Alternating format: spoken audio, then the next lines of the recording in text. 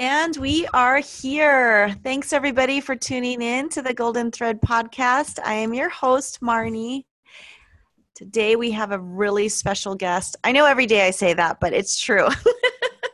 We have a really special guest coming in from Costa Rica, our very own Katy, who is there living and working on her dream project. And Katy and I met many years ago through mutual friends. She took me to Peru, and we've been very close ever since. So I love you so much, and thanks for being on the podcast today, sister. Yay! It feels really amazing to be connecting like this after a while, and just really grateful to have the opportunity to sit and speak with you and to share my experiences of recent times, and also just the journey that's kind of brought me here to Costa Rica and what I've been deepening into since I've been here. So thank you for the invitation. Absolutely.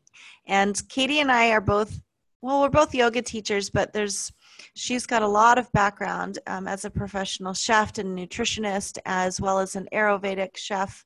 So this is something that I wanted to bring onto the podcast because there's not too many people, I believe, that are truly investing all of their mana, like really like all their heart and soul in understanding the body-mind connection through food in particular. And so working with all kinds of medicinals, and she's going to be talking about that too. But this episode in particular, as we were kind of discussing prior, is really meant to support those of you out there who are light workers, healers, yoga people that are being really present with their energy and need to support the physical body and subtle body with these medicinal essences. And we're going to go into that in a little bit, but I'd love for you to share with this community your story and your journey, how you've gotten to where you've gotten. Okay, wow. Well, it's quite a long one, so I'm going to keep it in little bite-sized chunks. Well, I was born in 1975, many moons ago. And I came onto the planet, was lucky enough to be home birthed in London, England. And my mother and father at the time were pretty steeped in the macrobiotic culture that was kind of hitting the UK and a few other places. And they were the founding members of the Kushi Institute, which Micho Kushi, who has passed now, was one of the instigators in bringing a deep study of macrobiotics and kind of Shinto Buddhism to the West. So I grew up in a somewhat unconventional and a very untypical environment in my home environment. And also it was very kind of juxtaposed as to where I was growing up in London, because in inner city London, you know, we had a kaleidoscopic community from many different countries and many different religions and ethnic backgrounds. So I guess in a way I was kind of part of that quilt of myriad of cultures. So whilst I was a bit of an anomaly, there were also lots of other people like around me, Jehovah's Witnesses and people from Pakistan and Vietnam and Afro-Caribbean families. So it was very much part of that kind of exploration when I was younger into like just being another one of the kind of misfits in the area. So my mum and dad, with macrobiotics, mum and dad definitely, we were brought up with, breastfed. We were brought up with herbal medicine. We didn't have any vaccinations. We grew food in the garden in London way before their time in that respect. And everything we ate was organic, and weaving in the Shinto Buddhism into the practice of not only preparing, but sourcing and preparing the food, but also in how the food was shared around the table with the family, and how we honored the ancestors and the elements and the farmers and the cook and one another when we sat down to eat. So for me, that was kind of an integral practice from day one. So fast forward now to, nearly 45 years later, and I guess it kind of, I look back and I realized that I was incredibly fortunate to have been schooled in that way, and to have had that as something that was normal for me. To have food as a sacred practice, and to eat my medicine. If we had stomach aches, we would take an umeboshi plum. If we had a worm infection, mum would give us raw brown rice and pumpkin seeds and certain herbs from the garden.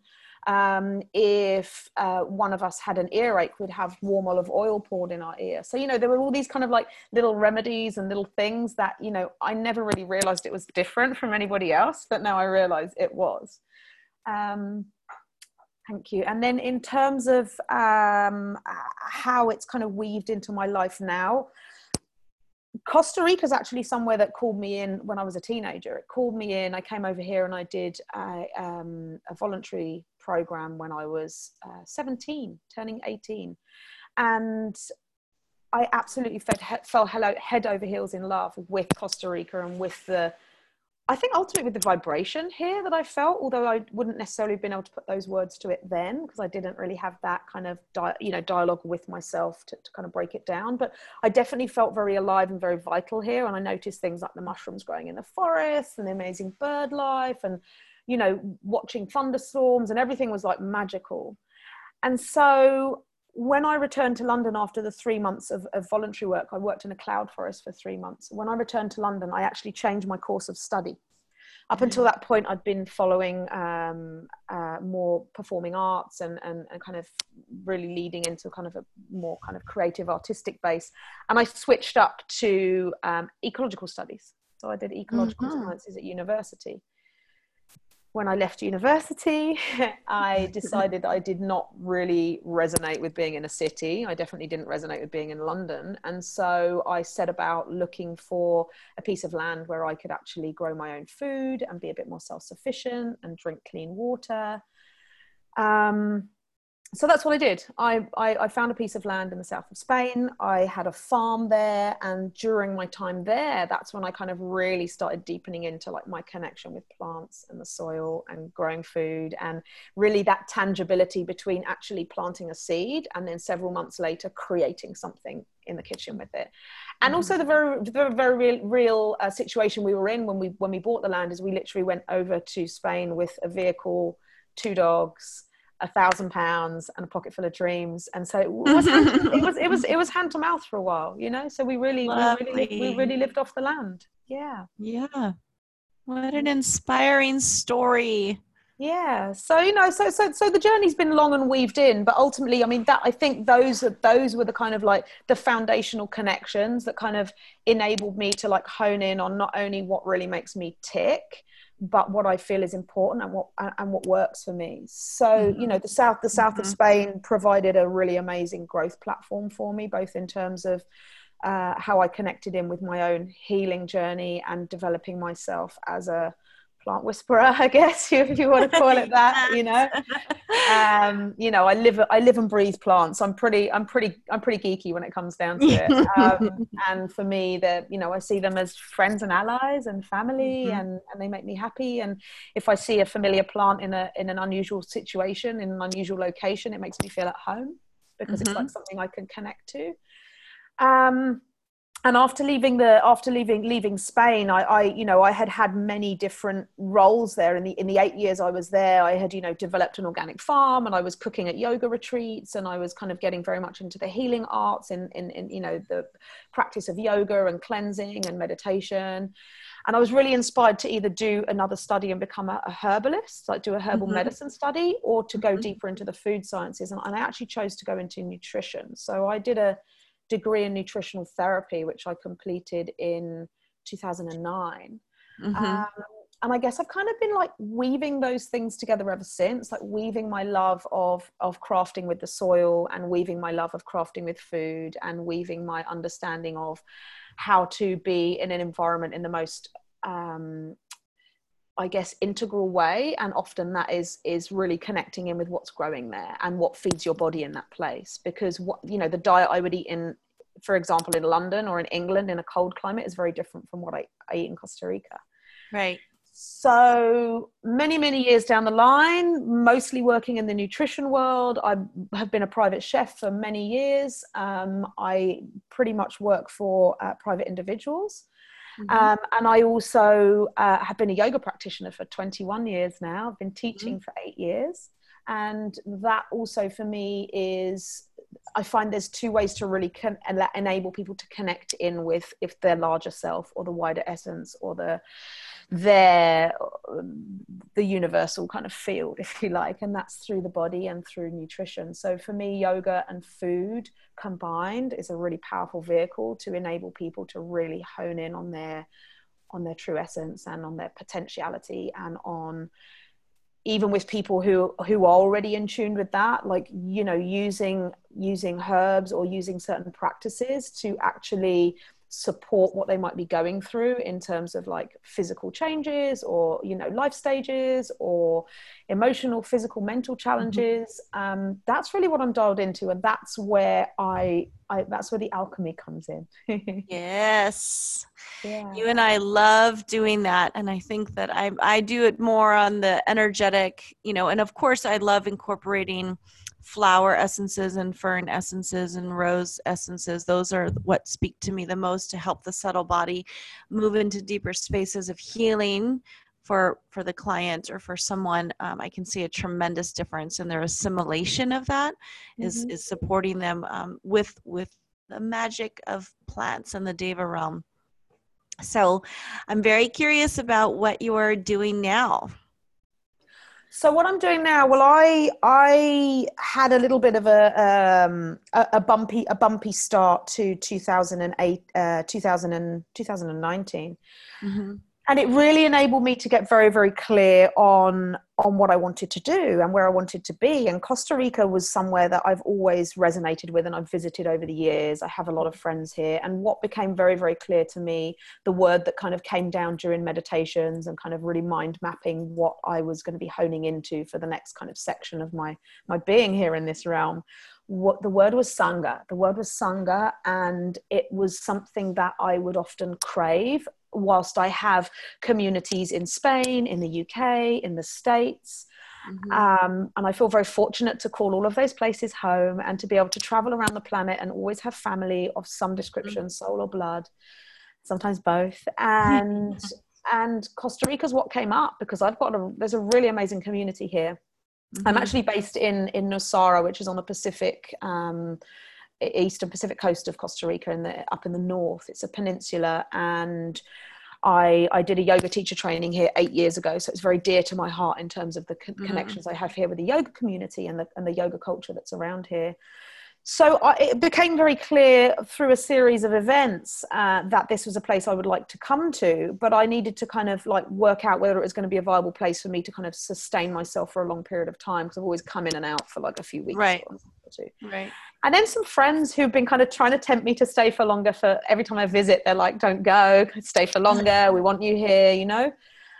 They offered me an opportunity to manage. They've got a functional fitness and yoga studio space called Nalu. And they offered me the opportunity to come in and manage that space because they were taking on a new project, which kind of was going to take their time and energy away.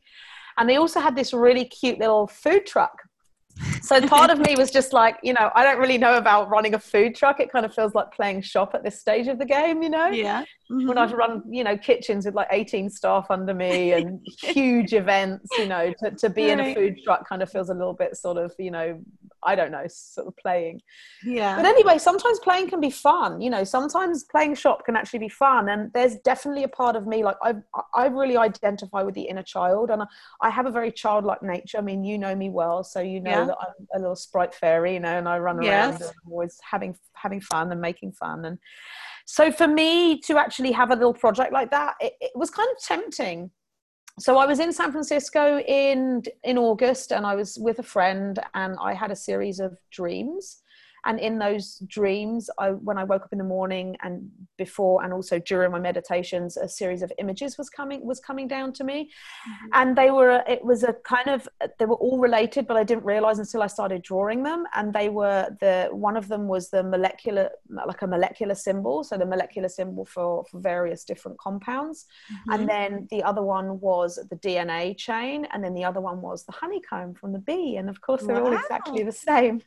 When you draw them all down, it's pretty much all the same form. It's a hexagonal form with various, you know, little different tweaks going on. And so, this theme came down, and the color gold came down, and I've been fascinated with bees and the colony mind and hive mentality and the idea of forming community and the idea of communication and the idea that moving forward as a collective consciousness, I think the era of the individual and the every man for himself is really outdated, and coming together and sharing and supporting and networking and offering connection, I think, is really the most intelligent way to move forward as a species. So for me, during that time in August, that's where the concept was born for what I do with the food truck. So what I actually did when I came here, it took me 6 weeks from scratch, from a shell to opening, is I created La Colmena. And La Colmena is Spanish for the hive or the beehive. And I opened an adaptogenic elixir and tonic bar based on my own recipes, and I kept it very, very super simple, and it was using mostly focus on adaptogens, so using Chinese and Ayurvedic adaptogenic herbs, mushrooms and compounds. And then I weaved in my chefy magic and created drinks and tonics and smoothies and some little edibles as well, that would not only integrate the medicines into really yummy food and inspire people to take things in a new form, because I really don't like the whole kind of pill popping culture, and a lot of nutritionists will recommend a lot of supplements and pills and potions and drops, and I'm all about bringing it into your food as medicine, medicine as food, and don't have a distinction. And also about really having conversations with people. So for me, it was a wonderful portal for opening up the conversation. And some people, it would just be like, I've never heard of an adaptogen before, or having a conversation if they wanted a coffee as to why I only sell organic shade grown coffee and what that means to me and how I source my honey. And the conversations could be that, or the conversations could go really deep into where I source my medicinal mushrooms and how that connects you into that place. So, subtly, the conversation would be pitched depending on who would come, but it gave the opportunity for the community to interface with medicinals that they might not come across otherwise, or they might only come across in pill form. Yeah. So I became a bridge, I guess, between the people and the plants. And and everything kind of tastes good. So even like the stuff that tastes weird, like shilajit or ashwagandha, that's kind of tricky to combine into food. I found ways over the years to make them yummy, because that's how I like to take them. I like to enjoy things in an integral way, and certain foods are also really wonderful transporters for certain medicinal compounds. They work synergistically, so that's something that I've really weaved into everything I do. Oh, it's so brilliant. So brilliant. I'm so excited that this is what has been culminating for so many years of like all of your genius and putting it in the right place at the right time and the right vehicle, and within a community that's supportive and receptive and receiving, and just, really being in the best version of self right now. I'm so happy for you. I'm so happy for you, and we need more of it. That's for sure. I can't wait. And it was definitely a process of flow, and it was definitely from the very beginning, it was very clear, like from the invitation and how it felt in my body to come here, to the downloads I was getting when I was in California and San Francisco, to actually coming here and going through the process of waking up at 4 every morning, doing my practice, getting on my bike, coming into town, building this place with my bare hands, creating the artwork, going shopping for all the little bits and pieces. It was divine grace moving through me. I have absolutely no doubt in that at all, because I was just like, it came together and I almost stood back and was like, how did that happen? Like, how did that come about? 6 weeks. I was literally up and with a legal corporation. It was a legal corporation when I hired a member of staff, and it was like, it manifested, and it blew my mind. It blew my mind. So I also feel very blessed that it manifested, because I feel like, again, I was just a vehicle for that to be birthed. Right. What is the name? Are you able to be found like on a so I do have a little Instagram. So it's La, which means it's La Colmena, which means the hive. So it's LA_Colmena, which is COLMANA, La Colmena Nalu, Nalu. You. And we'll So put Latin all of name of that. Nalu. Yeah, we'll put all of that in the bio information for the podcast so that you guys can find it. But I would love to go back a little bit in your conversation of understanding what adaptogens are, because you did mention it, and like you are so true, like a lot of people don't know adaptogens, elixirs, medicinal mushrooms. Like, how would we even start if we were brand new? And maybe we'll just start with, what is an adaptogen? Yeah. Okay, so adaptogen it's a bit of an umbrella term, but it encompasses a group of herbs, some mineral substances, mushrooms, and roots. So I guess that does come under the herbal banner. That really are predominantly coming from the Chinese medicinal system, some bleeding into Siberia, and also the Ayurvedic medicinal system, both of which have roots very much intertwined. And the plants that have been, these plants that have been kind of coined adaptogens, have been used for thousands of years in these traditional systems to basically support the body in modulating stress. And that can be physiological stress, that can be environmental stress, that can be emotional stress, that can be energetic stress. So we can just also use the word stress as an umbrella term here. Okay. So adaptogenic herbs can be used individually or in combination to enable the body to find a sense of equilibrium. And these can happen, imbalances can happen sometimes if you're looking at the Ayurvedic system, with the digestive system getting out of balance, with your doshas getting out of balance, or even if you move from like one location to another, that's going to have like a little bit of a shock effect on your body. So an adaptogen will enable the body to kind of regain a sense of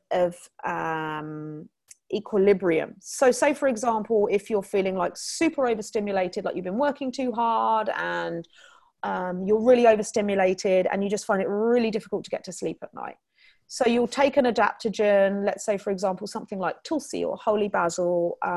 You'll have something like an adaptogen like tulsi, maybe with a little bit of goji berry in there. Like you could make a tea, or you could have some nibble on some goji berries and take some tulsi essential oil to rub on your wrists. That's going to calm the whole system down, and the goji berry also offers like really intense vitamin C dose, and also in nourishing for the kidneys. It nourishes the eyes. So these are all kind of things that are going to induce a sense of kind of well-being and relaxation in the body, because the body, where it's been overstimulated, is like, some of those organs are going to be working really hard. The kidneys, the eyes are going to be working hard. The respiratory system, the tulsi is really wonderful for kind of calming that down and a sense of peace. Likewise, if you're feeling really tired and you're kind of feeling super taxed, you might want something to kind of, boost your energy levels up. So something like a rhodiola, which is a herbaceous plant, or ashwagandha, both of those in combination are wonderful for kind of enabling you to kind of have a level of stamina that's kind of more even. So you can almost liken it to kind of like evening out blood sugar. It's going to even out your energy levels and even out your stamina. And then you've got something like, say, for example, a schisandra berry, which is a really wonderful Chinese spice. And that's really wonderful if you are an endurance athlete. You're somebody who naturally does stress your body out just through the nature of the kind of activity that you're engaged in. Right. Or you're a nursing mother, either or, the body's going to be pushing that extra yard. You're going to be like pushing yourself beyond your endurance. So the schisandra taken in, it nourishes the Sheng, the Jing, and the Qi. So it nourishes the three different, or we call it the koshas in the body in the Ayurvedic system. So it nourishes the three different levels, like the physical level, the spiritual level, and the emotional level of the body. It also nourishes all the five essential or five major organs of the body. All organs are essential. But it nourishes all of those, and it kind of replenishes your potency after you've gone through a period of stress. So how I would use, say, for example, schisandra is like, if I know I've got a really hectic day ahead of me, rather than reaching for caffeine, I'll blend goji, schisandra, and ginger in a tea, and I'll have that. in the morning to get me going. And then if I start to feel a little bit of a lag later on in the day, if I haven't had time to like have lunch, or if it's the afternoon and I've been going all day, again, I'll have another cup of that tea, and it's absolute magic. So adaptogens have a way of kind of resetting the switch, if you like. Okay. That's wonderful. And maybe we'll be including some recipes for the audience later on of the ones that we're talking about, which would be really great. Because these are such great tools, especially right now when we're all going through so much stress. And especially if we're in the role as a facilitator or a healer or a yogi, those people who are on the front lines really of helping people with their spiritual and emotional processes right now. Yeah. So important to take care of yourself. And these are ways that you can be doing it. But a lot of people don't know that.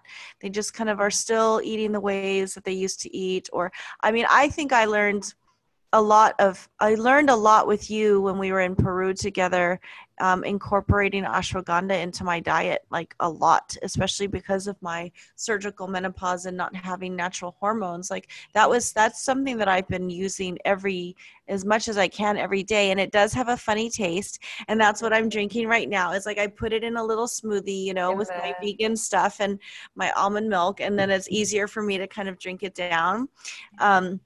And you learn how to work with these different kinds of adaptogens over time.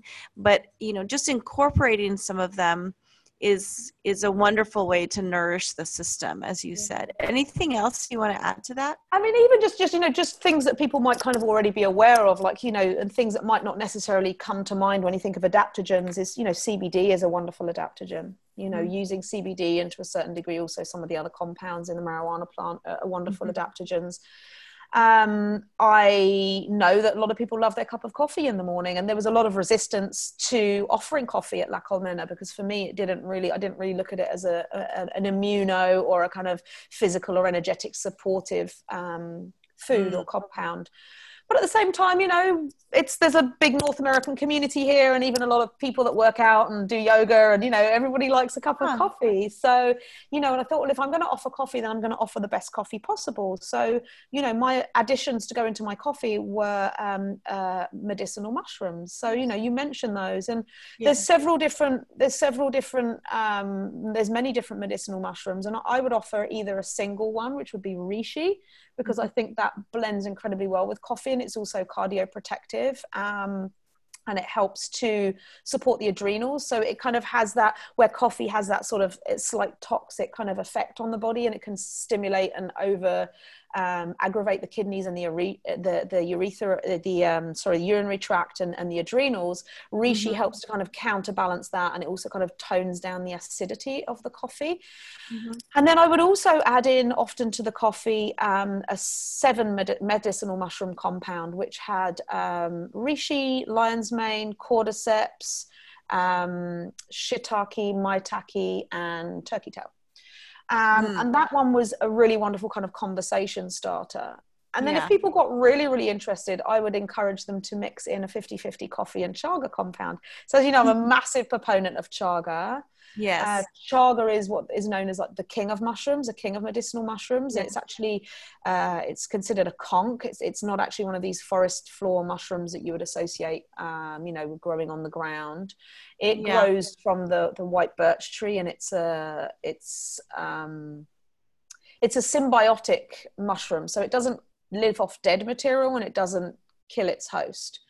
So if you look at it in that way, and you're going to take something like that into your body, it's living symbiotically with a tree.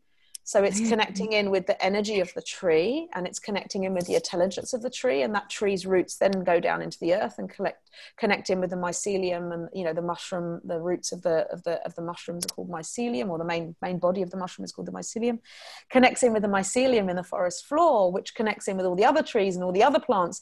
So I view chaga mushroom as like a mainframe. It's like you're plugging into the intelligence of the boreal forests. So to offer something like mushrooms, which already adaptogenic compounds, and then to mix in something like a chaga with the mix, and to have that also part of a conversation to kind of open people's mind up to the aspect of, like, when you're drinking your coffee in the morning, you can be communing with the forest. right?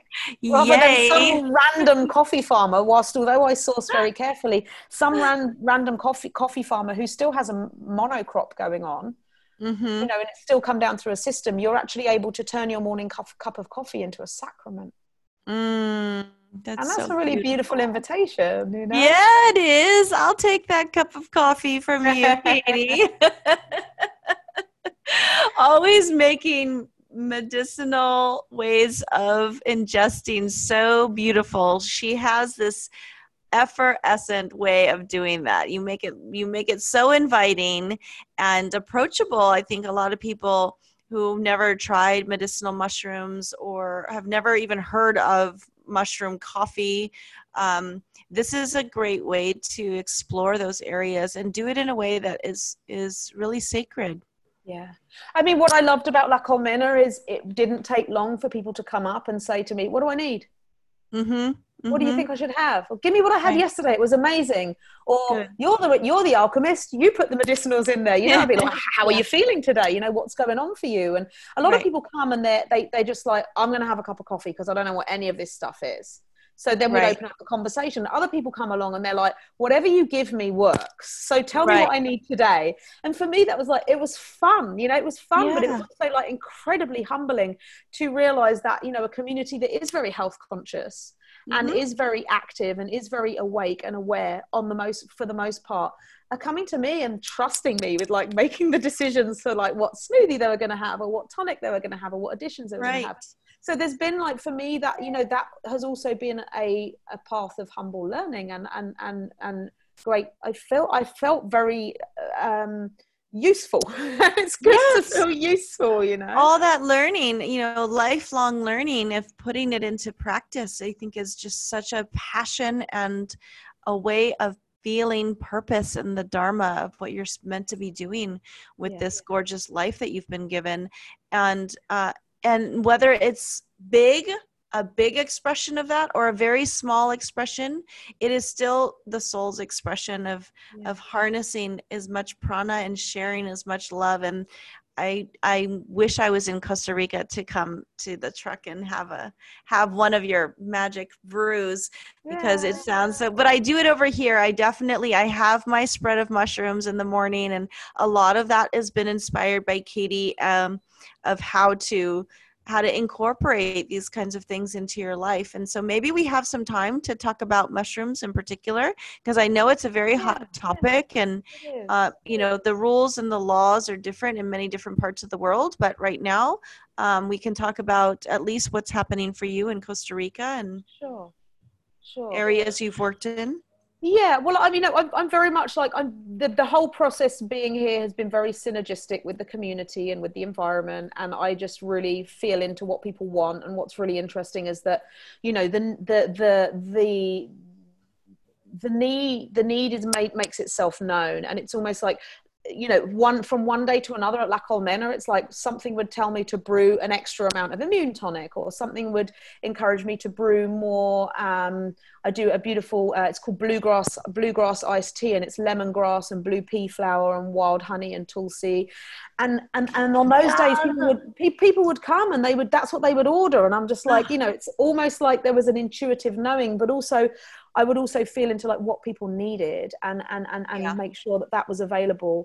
And what I found is that, the mushroom conversation would happen. And then one day a friend of mine came and we had a conversation around the psilocybin mushroom. So it's another form of medicinal mushroom, and like, as you mentioned, in some countries it is not it's not legal to possess and to process and to pass around. And here I believe that's also the case. So so the work I do with that, for me, it's a sacred service, and it's something I do as on an exchange basis, because that's also the agreement I have with the plant intelligence that I've been called in to work for, evidently. And it kind of came as a surprise to me, because it came to me, and I have a history of interaction with psilocybin, and I haven't really interacted with it for many years, because I think things come and go when they're supposed to. And the appearance of the conversation over a number of days repeatedly with different people, I was like, okay, well, this is obviously a hot topic right now. And You know, obviously Michael Pollan, I think in 2018, he brought his book out on how to change your mind, which was all about kind of the use of psychedelics and the, you know, the research that had been proved by the you know, the Federal Drug Administration, looking at the effects of psychedelics, specifically LSD and psilocybin. So I think it's brought the use of these substances specifically more so in the microdose kind of level into a bit more of a general accepted mode of conversation. And I think people that before would have been like, oh my God, that's drugs, or that's psychedelics, or that's something that people that want to get wasted do, or hippies or searchers or whatever. I think it's being looked at in a slightly different light now. And I've certainly done a lot of research over the last couple of years personally, because it's an area that interests me greatly. So this conversation came to me at La Colmena with a friend, and she said, you know, would you be open to crafting some microdose for me? Because I work with cacao. I'm a cacao practitioner. I hold ceremonial cacao ceremonies and ceremonial cacao offerings. And we had a conversation about the synergistic kind of effects that cacao and psilocybin have with one another, and cacao and CBD and many of the other herbs and adaptogens I work with, and work really beautifully with cacao as a delivery system. And so she asked me to craft some microdose chocolates for her, and it's something that I have been fascinated with for a while, but I'm not going to go out and start hunting around for something that's not necessarily legal. So we did a little bit of a trueque, as they call it here, or we made an accord that she would bring me the mushrooms and I would supply the crafting and the chocolate. And I also put in some other adaptogens and a couple of essential oils, and what felt right to support her with what she was wanting to work with in terms of with the microdosing. And that was about 4 months ago. So it was pre-COVID, and that was about 4 months ago. And it's just mushroomed. It's just, you know, it's almost like, you know, the vibration is around me. And La Colmena is very much like that. It's got a vibratory energy. It attracts things. It attracts conversation. It attracts consciousness. It attracts conscious connection. It attracts like-minded people. It attracts conversation. It's super honeycomb. The honeycomb. The hive. So this has become something that I've been facilitating for people. People come to me and they bring me the medicine, and I craft for them in chocolate, and I maybe add in some medicinals, and obviously there's often prayer that goes in, and, you know, various elements that I put in there energetically to support their process. And I've recently been on a journey to another part of Costa Rica, and I had a series of dreams before I went down there, and I knew that I would probably be connecting in with the medicine in its native environment. And I actually came across a really beautiful form of psilocybin called the Golden Teacher. So when you asked me to come on your Golden Thread Golden Thread podcast, I was like, this is so funny, all this golden stuff around. And I've just had the most over the last kind of 10 days, I've just had the deepest and most profound journey with this medicine, with these mushrooms, and I haven't even ingested any yet. And any, you know, it's like the vibration's so strong, and the conversation is so deep, and I just feel incredibly humbled. And, you know, in terms of using the psilocybin as a microdose, there's actually been a fair amount of, maybe it's not so well documented yet, but it's becoming more so. I mean, James Federman, who's a psychologist, an American psychologist, he's somebody whose work you can tap into if you want to look into the research that's actually going on in the scientific community. And there is quite a lot of interesting evidence coming out that it supports not only creative process and out-of-the-box thinking and recovery from sort of traumatic events, but also supports people when they're feeling depressed, anxious, insecure, unstable. And it's like, hello, what's going on the planet at the moment? What medicine's showing up for people here?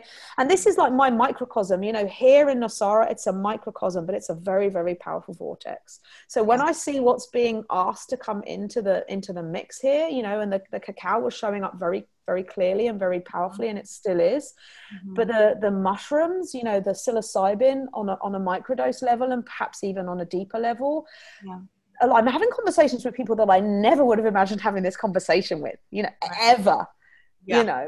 and it's truly a medicine that is supporting people through a lot of processing, and a lot of these people are going out and they're holding space for other people. They're sound healers, and they're yoga teachers, and they're life coaches, and they're massage therapists, and they're sacred sexuality instructors. And these are people that are going out and supporting people online and in the community and their families. And it's like, this medicine is helping them to, it's helping to bolster them, amongst other things. But it's really interesting to see how it's been called into service. And I feel, once again, incredibly humbled to be part of that process. And it just feels really, every time I get feedback or every time I get a request for, like, I'd like to go again this month, and this is where I'm at. And now I've got some wonderful golden teachers. So I'm inviting people to come and connect with the medicine themselves and to choose the mushrooms. I'm coming there. So it just feels very sacred. So when people come, I invite them to take them and to place them in a jar and to put them on their, if they don't have an altar space beside their bed, or, wherever feels sacred or safe to them, and to commune with them for a few days. Yeah. And to really sit with that intention and to what the mushrooms want to communicate to them and where they want to communicate. But my deep process over the last few days has really been, like, in my own personal journey with them, has been that the planet is really calling for us to connect with her on a much deeper level. Yes. And that mushrooms are, they're an integral part of every single physical living system, including our own personal biology, Mm-hmm. And that if we really want to tap into how we're going to create a new system on this planet that supports all life, that the mushrooms are here as a support for that. So that's a great ally to have, and something that should be considered, even just on a consciousness level. Even if you're not going to integrate with the medicine on a physical level, just have them in your consciousness and be aware that they're showing up to support us. Which it's so fascinating, and absolutely I say yes to all of that. And I know for myself, it's been really a deep part of my own healing journey, just personally, like in my own healing journey, but then also as a facilitator, it is something that I integrate for others who are going through their own healing journeys, is this ability to tap into the essences that Mother Nature is really showing up right now with.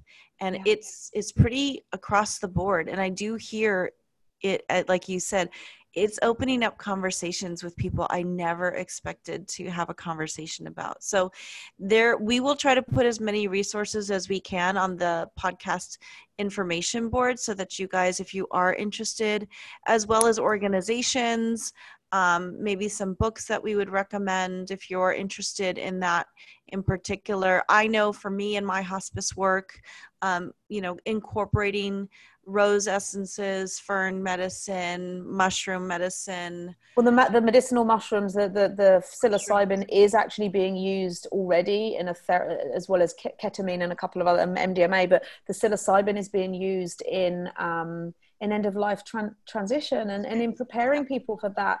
And mushrooms are, they transform. They're responsible for breaking down stuff that was once living and transforming it into fertile ground for something new to grow. And it just makes sense when you look at really what's behind the energy of these plants and these amazing fungi, how they can serve us. But the other thing that I really want to bring in, which I feel is really important to me, is that the mushrooms are asking to be respected in a process of reciprocity. So they're asking to be acknowledged, and that if you engage with them, to please offer something back to the earth. Ah, yes. So this is the request. And so, I think it's really important just to add that in, because we're very used to kind of being very homocentric and very kind of like, what do I need, and what can I get, and where can I get it from, and how can I use it, and how can it serve me? But it's like, we need to flip that question around and say, how can we best serve? So if we're going to interact with anything, be it spirit, be it plant, be it movement, be it other people, the question is, what can I offer? Mm-hmm. Mm-hmm. So I just want to put that out there because it's really important. It is so important, and definitely a part of our learning as a collective right now, as humanity, is we're going through this huge transformation right now. It's how can we all step forward and be of service, and how can we offer? And so I love that you added that in there, because it is part of us. We're asking to be in service a little bit deeper. It's a network. It's a network. Yeah. And reverence a little bit deeper also. So what is your favorite recipe to make with medicinal mushrooms? And I heard you twinkle it in a little bit. And for those of you that might not know what cacao is, can you explain what cacao is? Yes, I mean, obviously, cacao is the basis of the chocolate. The chocolate, as we know it, is the bean of a chocolate plant, the cacao plant, which has been processed, and the fats and the solids are separated, and then they're reintroduced to one another, and other things are mixed in. So what chocolate that we have it's a processed food, really. It's it's been kind of like denatured and then kind of reassembled. So it's not good or bad. It's just cacao is different because it comes in its kind of untempered form. So the cacao I'm using here, it comes from a wonderful company called Cacao Magic. It's actually a couple who grow their cacao biodynamically here in Costa Rica. It's phenomenal. I've been very fortunate to work with a couple of different sources of cacao here, but this one is it's just off the charts. And it's the raw bean that has been passed through a mill to crush it down. And, the skins from the outside, which are similar to an almond skin, are removed. Before the bean is processed, it's fermented in its mucilage in the sort of fruity flesh that comes around inside the cacao pod. It's fermented in that, which removes the bitter alkaloids from the cacao seed, and then that seed is then normally is fermented for about 7 to 10 days, and then it's normally dried in the sun. The peel is removed. It's then ground up, normally through a hand mill or a processing mill, and then and this particular cacao I've got is conched, so it's worked with a stone mill, so it goes round and round and round and round and round this stone mill till it becomes this silken, liquid, delicious, brown, beautiful stuff. So the cacao I'm working with here, it sings in harmony with the medicinal mushrooms. So I often mix it with cordyceps mushrooms or reishi mushrooms. A typical recipe, or something that is like a standard in this household, and something that I also distribute to the community on a request basis, is a drinking cacao. It's a ceremonial grade drinking cacao. So I use it comes in kind of bars. So it's a raw cacao that I chop up, and then I melt that down in a little bit of spring water. And then I add in some medicinal mushrooms of choice, whatever is calling for that day, or a dash of chaga tea. Sometimes that will go in there instead of the water. I'll do a base of chaga tea. And then I normally use a little bit of raw honey to sweeten it, but not too much. And maybe a little dash of coconut milk or almond milk to kind of add that sort of softness there, because it's quite a almost like a coffee like bitter strength there. And then you can put things in. I often put in cinnamon, cayenne pepper, maybe some ginger. It just depends really what's calling. It's very much like what's called. If it's a wetter day, I'll put more warming spices in there. If it's not such a wet day, maybe there's like a little bit of cinnamon in there and some orange zest. But so that would be something that I would say that's a really wonderful way to start experimenting with medicinal mushrooms, especially if you're not a coffee drinker, or even if you are a coffee drinker. It's a great way to take a stimulant in that doesn't necessarily have the adverse effects that coffee might have on your system. So cacao as a morning drink is phenomenal. It sets you up for the day. It's a complete food. It's a heart opener. It supports the central nervous system. It supports the cardiovascular system. It's a vasodilator. It enables the body to take up 40% more oxygen into the red blood cells. So it's a yes, yes, yes, yes, yes on every level. And it just feels like a hug. When you drink the cacao, especially with the medicinal mushrooms in it, it's just, it's a hug. It's so comforting and so fortifying. I'd be happy to share my signature recipe and what a gift. What a gift that is. Thank you so much. I really, if you're fortunate to be able to maybe try to, find what you can wherever you are in the world, based off of her recipe, and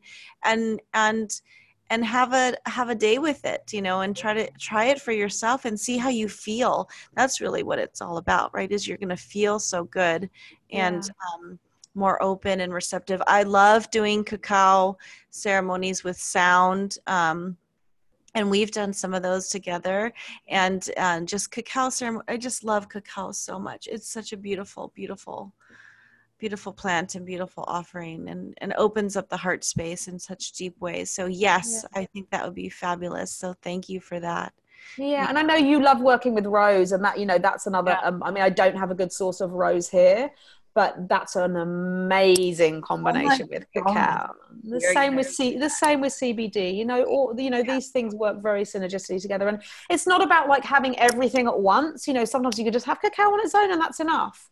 But it's about getting from, and sometimes I can call it a dieta. Sometimes I will just do one herb consistently for like 3 or 4 weeks to tune into that herb.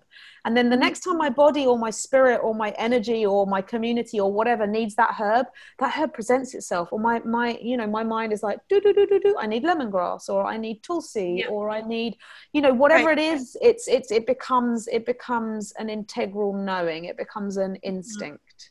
And that's a wonderful place to be with your medicine. Right. And I think that, thank you for sharing that, because I know some people who may be really new to all this and have never done anything like this before. Katie's suggestion of maybe starting with one and seeing how you are with it. Building a relationship. You build a relationship. Building a relationship, and then that intuitive sense starts to awaken, and then your body's going to tell you, like she said, maybe you should have a lemongrass tea, or maybe it's time to have, some turmeric, or add some cayenne pepper. I mean, a lot of, if you guys follow me on Instagram, I make these like wellness shots, and it was all inspired by Katy, by the way, of just like, you're making me laugh. That's so funny. Great. It's just like waking up in the morning, I'll do my yoga and do my meditation, but like that wellness component honestly wasn't integrating in there. It was kind of like, well, what else do I need to do? And it was like, no, like spend another 15 minutes listening to what your body needs. And I know, because I have a lot of kapha, like the digestive fire needs to get going. So it was a really interesting, it's like, let's do a ginger wellness shot every morning. So it was like ginger and pineapple and some Kauai honey and cayenne pepper and some lemon. And what else I put in there? Maybe a little bit of orange and olena and the turmeric, and makes that. And that's like my morning wellness shot. And, I've learned to just have such a beautiful relationship with that whole process of like listening to what my body might need, and then enjoying it, and then just really seeing like, wow, I feel so vibrant, feel so great. And I didn't choose something else, as another kind of like upper or whatever, in order to get my system kind of going. So like I have changed completely. It's like wake up, cold shower, wellness shot, Kundalini pranayama, all within like my first hour. And then I'm like, and now my day's ready and it's set, and then yeah, go ahead. I'm just going to say, if you work like in the fields that we do, if you work in supporting kind of, your community, or in service, or, you're a teacher, or whatever, maybe you've just got a family member that needs your energy. Mm-hmm. You need to make sure that self-care is number one. Yeah. Because if you can't look after and love and fortify and nourish and support yourself, how can you show up in a whole and integral way for anybody else? Mm-hmm. So it's like, once these practices come in, they become like non-negotiables. Like for me, I scrape my tongue. I wake up in the morning, I scrape my tongue. Oh yes, I do that. I learned that from you too. The next thing I do is I have like as much like warm lemon water as I can get in my system. Yeah. Then I do my yoga practice. Then I do my practice. If I don't have time to do yoga, 15 minutes of pranayama is non-negotiable. Yeah. And the other 2 things are non-negotiable. And even if I skip breakfast, I'm good, because I've had my lemon water. So my system's already like cranking, Yeah. But I just think that, I think especially in these times, we need to really, really focus on supporting our bodies, because we're setting an example from who we are and from where we're coming up from, in how we want to create forward and what we want to share out.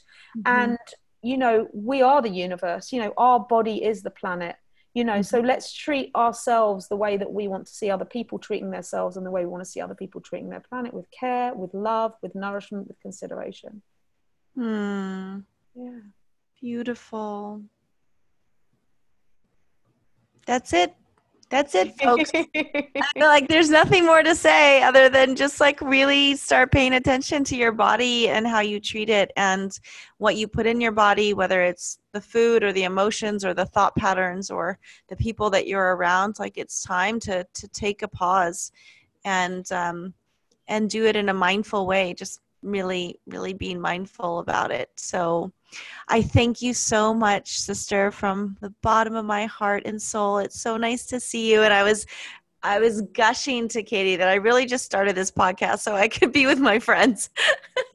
Purely selfish motives, of course. Totally selfish. And, you know, No I have information being shared whatsoever. love and I have amazing friends doing fantastic things on the planet. So why not have them share their stories and teach what they know and share what they're doing so that we can bridge this community, you know, like you said, like the honeycomb, Yeah. bridge the community in new ways through these mediums of this Yeah. internet and things like that, because that's what we're needed as we're all being locked in place right now. It's like we can still communicate. There's still a level of resonance that's there that can bridge all of us together and keep the energy Absolutely. going. And so thank you once again. And I can't wait for you to come to Hawaii and for us to make adaptogens and all kinds of yummy things together. And we always do wonderful offerings. So please follow Katy on Instagram. I'll put that in the post, as I mentioned, all of her Instagram handles, as well as access to the spot that she's in right now, La Comana. La Colmena, the beehive. The Beehive. It's so perfect. We always would call her the bumblebee. You Going knew around, back then, you knew. totally, and here it is, which is really great. I love the concept. And if you're like, well, this is all we need to just get it started, like, let's do it in Hawaii. I think it would be awesome, and you can come and share your gifts here. So thank you, sister. Love you, Marnie. Thank you so much. And much peace, bright blessings, and good health to everyone listening.